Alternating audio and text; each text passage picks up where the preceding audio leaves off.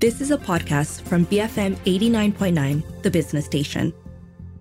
By the Book on BFM 89.9. Hello everybody, you're listening to By the Book with Sharmila Ganesan and as always, my fellow traveller into the past, Lee Chui Lin. Hello. So our discussion today was inspired by a book that we recently book clubbed. And loved. The 7 Moons of Mali Almeida by Shehan Karunatilaka. And we were struck by the fact that it essentially delves into Sri Lanka's past and the Civil War and references real personalities, some with their real names, others fictionalized, including a very young Mahinda Rajapakse. And so we thought it would be interesting to talk about other books that have done this, fictionalized, but still used very real historical figures in their narratives. Just to say up front that I think today is probably going to be a healthy mix of recommendations, but then also some problem statements that let's discuss as a group, because I think that writing about historical figures and typically for both of us, there's not a lot of nonfiction in here. You would think that this is going to be the time that this show... But that would actually negate almost the interesting premise of the show, right? We would say that, wouldn't we? Yes, we would. We've never kept to our resolution to read more nonfiction. Hey, we're going to book club Prince Harry soon. Spare. I think that counts. But like you said, the interesting part of discussing writing about historical figures is in exploring what works, what doesn't, what's ethical, what isn't, what interests us as modern readers, what doesn't. So there's a lot of that I expect to go on. Maybe the best place to start is actually with a couple of examples. So maybe we could kick things off with personal favorites or suggestions. Do you want to start things off? Okay, I'm going to be a bit of a repeaty cliche at this point because I'm going to be discussing 2 authors that I've raved about on the show quite a bit. So starting off with Hilary Mantel, who sadly passed away recently.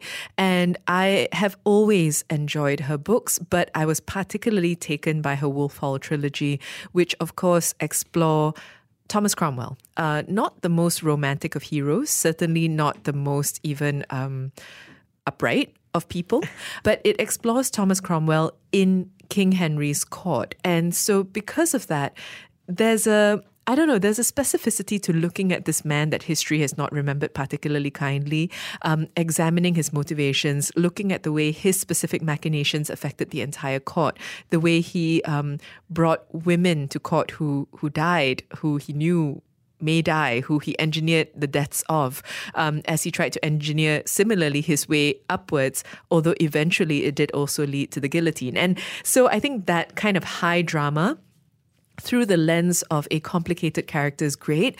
It also means, and I'm not so much interested, weirdly, in talking about Thomas Cromwell this time around, but I think we all, or many readers of historical fiction, or many people interested in history, have a very specific visual perception of what King Henry looks like. Yes. And of the wives, and of the tempers, and of the food, and the eventual, rotting leg and all the rest of it. But the beauty of intimate historical figure writing, or writing intimately about historical figures, is that now not only do I have a picture of what Henry looks like based on his portraits, but in some ways, the King Henry of my head is the Hilary Mantel King Henry. So I've never read Wolf Hall. I've always wanted to. It's a big ask. I've just been intimidated by the size of not just each individual novel, but then the eventual trilogy. But I've really always wanted to, and primarily for exactly the reason that you said. Actually, this period of English history has been fictionalized a lot, whether in books or in cinema. King Henry is famously dramatic to write about. Well, for obvious reasons. And people like Anne Boleyn pop up in all sorts of historical fiction. But Thomas Cromwell, though, is a really interesting one because, like you said, not the most obvious person to pick as a point of view character. Not the most charismatic, yes. Or not. History doesn't remember him as the most charismatic. Before I briefly mention my next pick, though, because they're linked, I wanted to ask you, maybe just to start us off as well, when you read about historical figures, what do you do? Do you look for Easter eggs if they're people you know about, or do you then go out and research it after? Like which way do you go? It really depends who they are. If they are people that I really know about very well, as some of the examples that I'll bring up later are, then I do tend to start looking for Easter eggs, right? Because I'm like, ooh, I wonder if they're going to reference that episode. But usually I tend to be the kind of person who likes to sit in the space of the book first. Yeah. And then when it's all done, then I go and Google. So for instance, Anne Hathaway in Maggie O'Farrell's Hamnet. Who was going to be the one I talked about, which you recommended to me and is such a good read. We actually reviewed it in an episode, so if you want to look that up. I was so tempted to pause at every chapter and go research. But I also didn't want to, because sometimes the fictional world that the book has created is so interesting that you don't want to break it by allowing reality to get in the way. Particularly in the case of Hamnet, because of the way that she imagines a very strong, a very specific, a very fascinating version of Anne Hathaway. Yeah. So you gifted me for Christmas Maggie O'Farrell's The Marriage Portrait, which tells the story of a young Duchess Lucrezia who marries into another duchy. And, anyways, she died young. And history is uncertain whether her husband murdered her, whether it was tuberculosis. And Marriage Portrait makes a specific argument, also based on the Robert Browning poem. So it does the same thing. And I think Maggie O'Farrell does wonderfully at giving historical women agency and complications, and I love the way she writes about them. I'm so keen to read this book. I think the way Maggie O'Farrell writes about historical figures is interesting because she seems to pick figures that people don't know a huge amount about, but at the same time, a larger milieu for them that is very familiar. And I think the contrast between both of those are really interesting. That, and she writes very internal. Yes. So it's always about getting to know a character in a particular way. And like you said about Henry, I don't know if I can think of Shakespeare or even Anne Hathaway anymore that is not informed by how Maggie O'Farrell wrote them. I refuse to. I think that the actual phrase I told you, I'm not sure if it's on air or not, was that if there's a different version of their marriage, I don't care. This is the version that exists for me now. So speaking of royals, actually my recommendation, which comes from an Indian writer, it's by Timuri N. Murari, and the book is called Taj, A Story of Mughal India. It's not a very new book, but it's probably one of the earliest examples of historical fiction that I read that was set not in the West. And for that reason, I think I always remember it. And it's also about I suppose, a period in history, and in this case, a monument, the Taj Mahal, that I've always been fascinated by. So it's about the Mughals, and specifically it's about the period in Shah Jahan's life when his wife has just died, and so he's started the building of the Taj Mahal. And it's a beautiful book. It's also, I didn't realize until I started reading, very erotic, very sensual in the way it talks about their relationship and what life in court is like. And it contrasts flashbacks to their relationship, Mumtaz Mahal and Shah Jahan's relationship, with the story of a builder, a humble builder who's working on the Taj Mahal.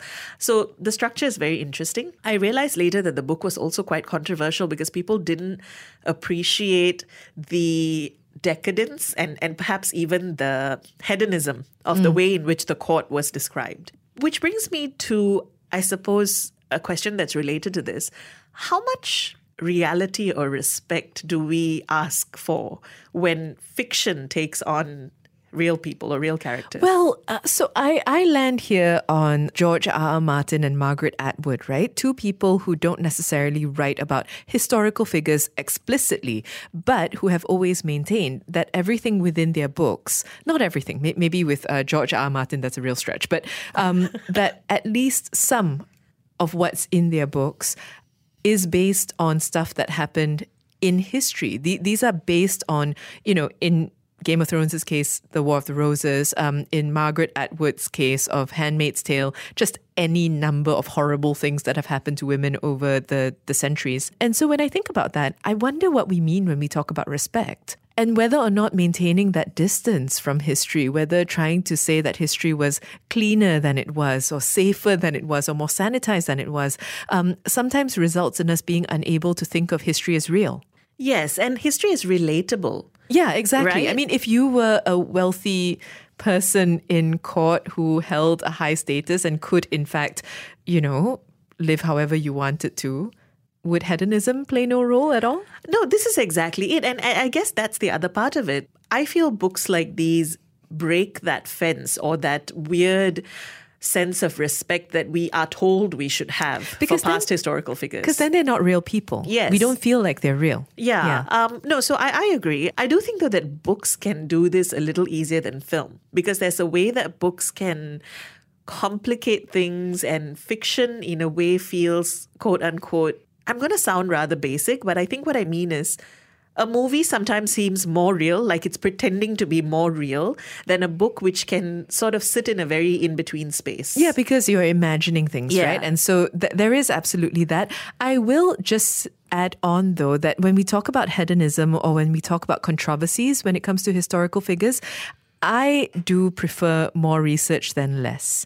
So, because I think the research gives you the chops to fictionalize things. Yes, to fictionalize or to extend. So if we're talking about what we're discussing, this idea of hedonism or of making historical figures less perfect or less noble in some cases than we'd like, then it needs to be backed up by research, for me personally. Can I just say as a contrast, just to close off on this side of things, because we're talking about royal figures, the Queen in Roald Dahl's BFG, I don't think that required any research, nor does it actually offer realism. But honestly, I think that did more for her PR and her image with so many people. It's BFG and then the Olympics. Those are the two peaks. I know, right? Actually, so when she passed, I remember so many people sharing Quentin Blake's illustration of her having breakfast with BFG and Sophie. And I remember as a kid reading her in that book and going, Her Majesty is amazing. Yeah, she's wonderful. She understands these farty people. We're talking about real people or historical figures that pop up in fiction. Share with us your favorites. Is this something that you like to read about? You can WhatsApp 018-789-8899, tweet us at BFM Radio, write to us at buythebook@bfm.my. Be firmly motivated. BFM 89.9. Welcome back. You're listening to Buy the Book with Sharmila and Lynn, and we are talking about novels, fiction that takes on people who really existed, whether historical figures, notable people from the past. And we're sharing some of our favorites as well as discussing around the topic and bringing up, I suppose, things we like, things we don't like, things that work, and so on. So earlier we had a number of titles that have come up. So I talked about how I enjoyed Taj, A Story of Mughal India by Timuri and Murari. And Lynn, your titles were? Well, Hilary Mantel's Wolf Hall trilogy, you can look that up, and Maggie O'Farrell's Hamnet and The Marriage Portrait.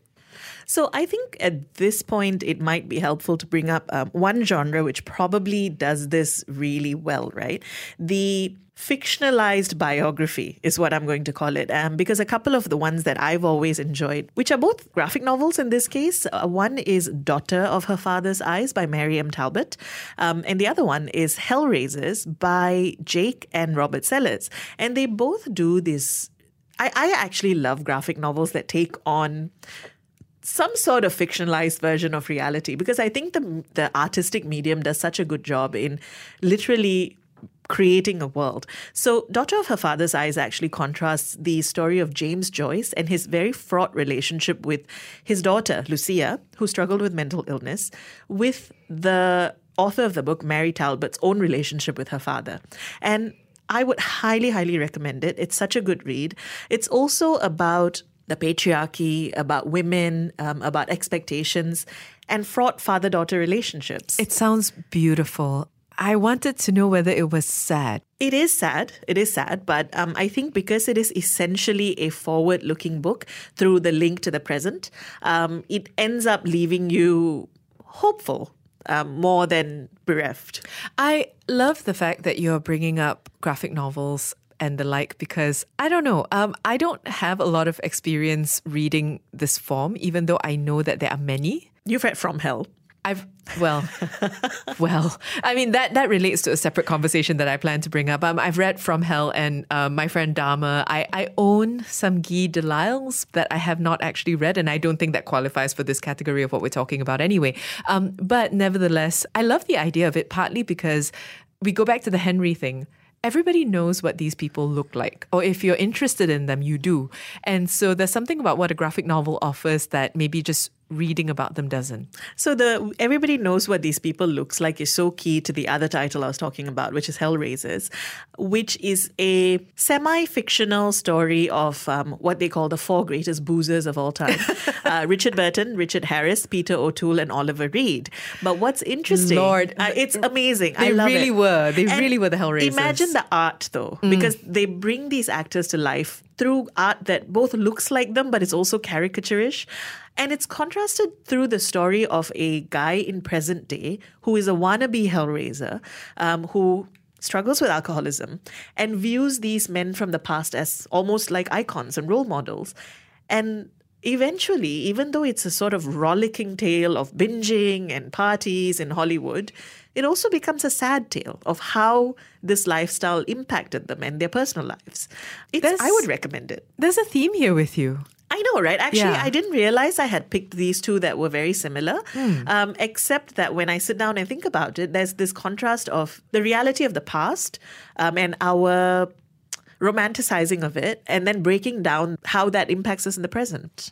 I mean, it feels like these recommendations are just for me because that hits a sweet spot.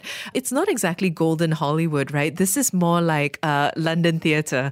But for somebody who enjoys stories of this particular age of actors and their shenanigans is a soft word for what they did. Very soft. Yeah. If you read, and then they are visualized so beautifully in the book. So this is the thing. When you listed the men, Richard Burton, Richard Harris, Peter O'Toole, and Oliver Reed, is that Yes, right? that's right. I can see all four of them. I can see their being faces. punched, blood splattering. Yes. Yeah, so that's very exciting. I also have a theme, but it's a worse one. So my theme is assassinated American presidents because the two that came to mind, and they weren't related. I didn't recognize that I'd gone from one to the other. Actually, they're just two books that I really love. One is Lincoln in the Bardo by George Saunders, which I've spoken about before. I find George Saunders an incredibly exciting writer. I enjoy everything that he does. And Lincoln in the Bardo in particular is the blend of the real life loss of Abraham Lincoln's son, Willie, alongside the concepts of Tibetan Buddhism. So, and the concept of an afterlife and of witnessing a son calling for his father and a father grieving. And again, I guess the theme for me, aside from assassinations, is I enjoy being able to think about historical figures through intimate moments, through understanding where they were at their worst or most challenging, or even just in their daily life. Just, something that is about how they lived. Your theme truly seems to actually be loss. I suppose. Like historical figures and these sort of very fraught grief that many of them dealt with. Grief, but then also, it's not just about grief, right? It's also about regrouping. Yes. I think, in some ways. Yeah, and working through that. In connection to Lincoln in the Bardo is actually a shared title that both of us wanted to talk about, which, with respect to the American Convention of Dates, which I just hate, is 11/22/63 by Stephen King. So this book I love. Firstly, we've both been unabashedly honest about how much we both love Stephen King. But I also particularly enjoy it when Stephen King deviates from his horror roots. And this idea of someone wanting to travel back in time to prevent the assassination of JFK as a way of shaping the course of history is so clever and so simple. And then in the execution of the book, it becomes not really about John F. Kennedy at all, and in fact, much more about the traveler. So, about that, right? When we were discussing this earlier, I think that we referenced, but we didn't get to the fact that a lot of huge historical figures, the ones that really loom large in popular imagination, JFK, for instance, are very often tangential figures in the books that are kind of about them, in the sense that they almost serve as themes and moods more than they serve as actual characters. Or mirrors sometimes. Yeah. And you see this happening in a lot of books, of course, about world leaders in particular. You see it happening also, whether, I guess for obvious reasons, about a lot of dictators. In fact, we started the show talking about Mali Almeida. And in that, the reference to the dictator or the major or whoever are very oblique in nature, leaving a gap for you to fill in. And JFK in 11/22/63 is also not really someone we get to know as a person. He's just someone who, he's the, what's the word for it? He's the linchpin upon which the story rests, but he isn't developed in any particular way. And I think that's very clever because JFK, again, like King Henry, is endlessly fictionalized. And I don't know whether there's a lot of value in us learning about him as a person, particularly not to this story. Did you have another recommendation you want to bring up before I drag us down a dark path?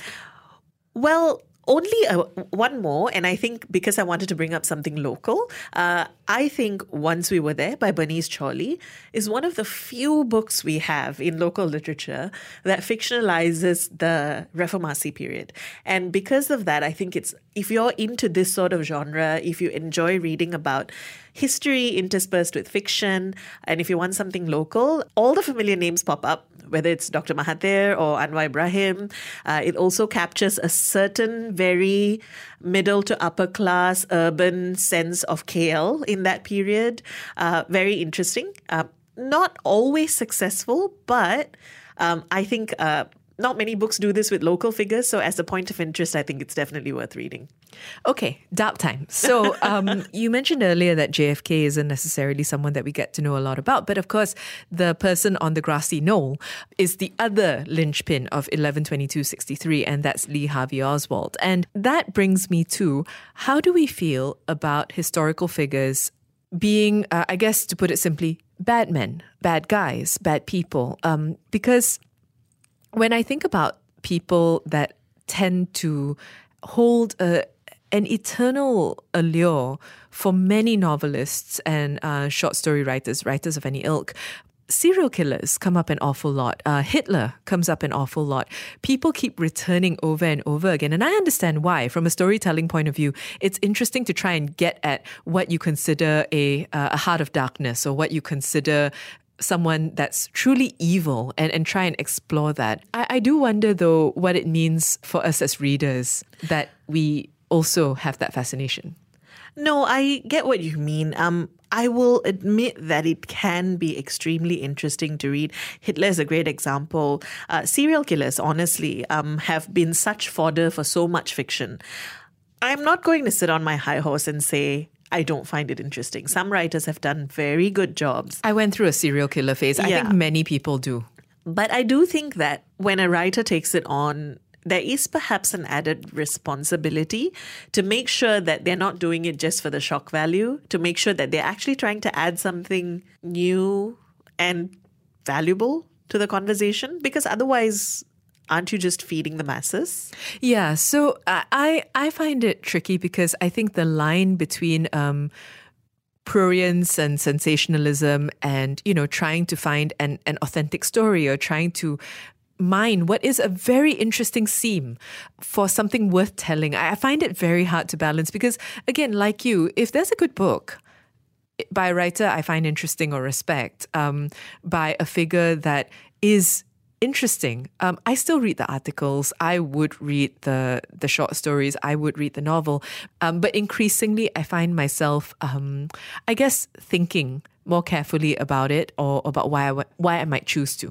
I think I feel more strongly about the serial killer, famous murderers, famous criminals, than I do about, say, a historical figure that had a long-ranging impact on so many things. So, for instance, you can't avoid writing about Hitler or Goebbels if you were doing a World War II story. It would be insane, actually. There would be no point in it. But choosing to continuously fictionalize someone who murdered many people or who performed violent crimes, clearly because there is a sort of shock value in reading it, to me, I think that requires a little bit more thought. Yeah, I agree. I just wanted to throw it out there as part of my very strange little detour in today's show.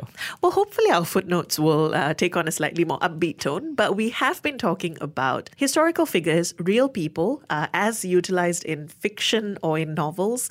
Let us know, what are your favorites? Is this even something you enjoy?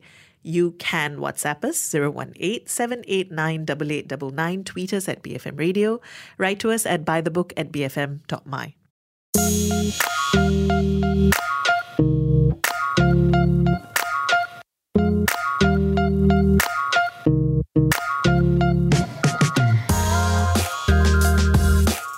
Brings us to footnotes. As we said, something a little bit more upbeat today is Valentine's Day after all.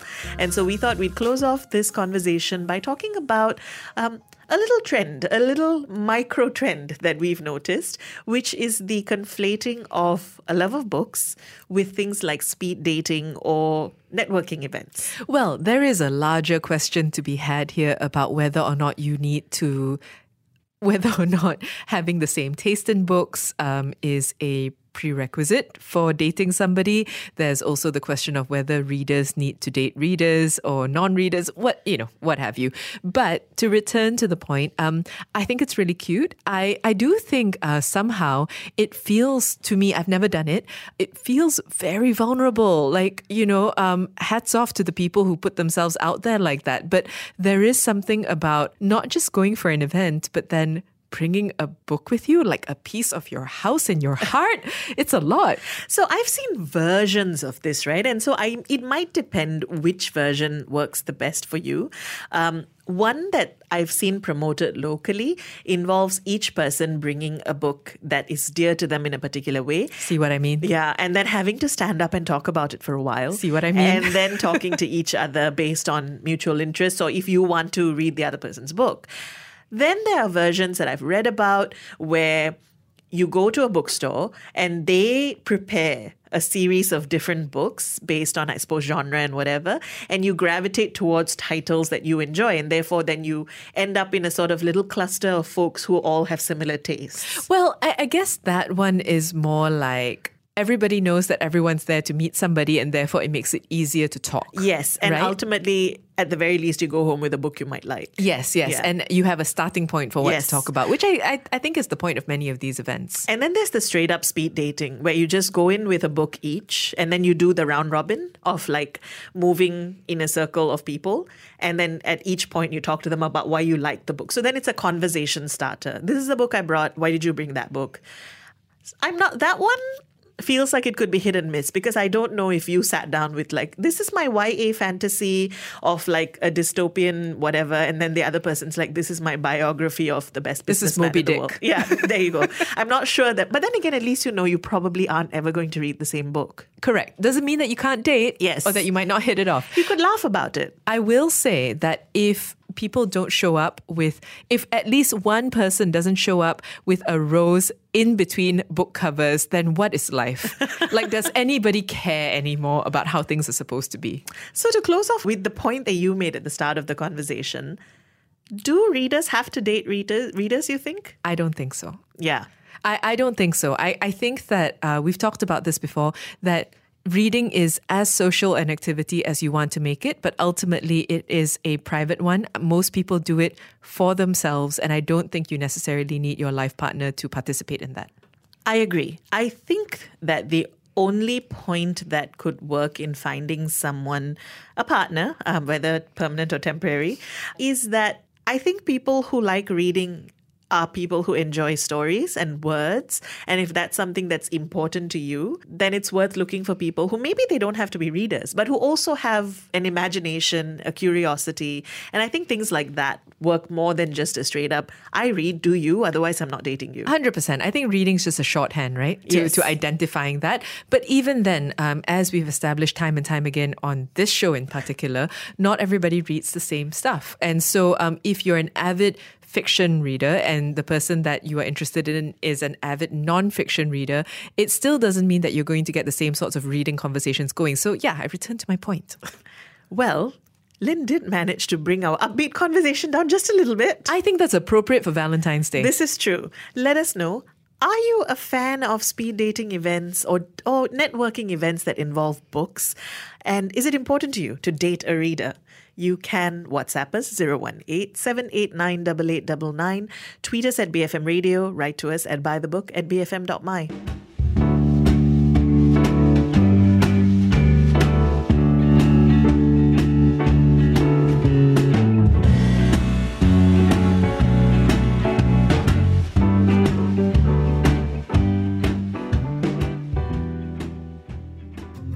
You have been listening to a podcast from BFM 89.9, the business station.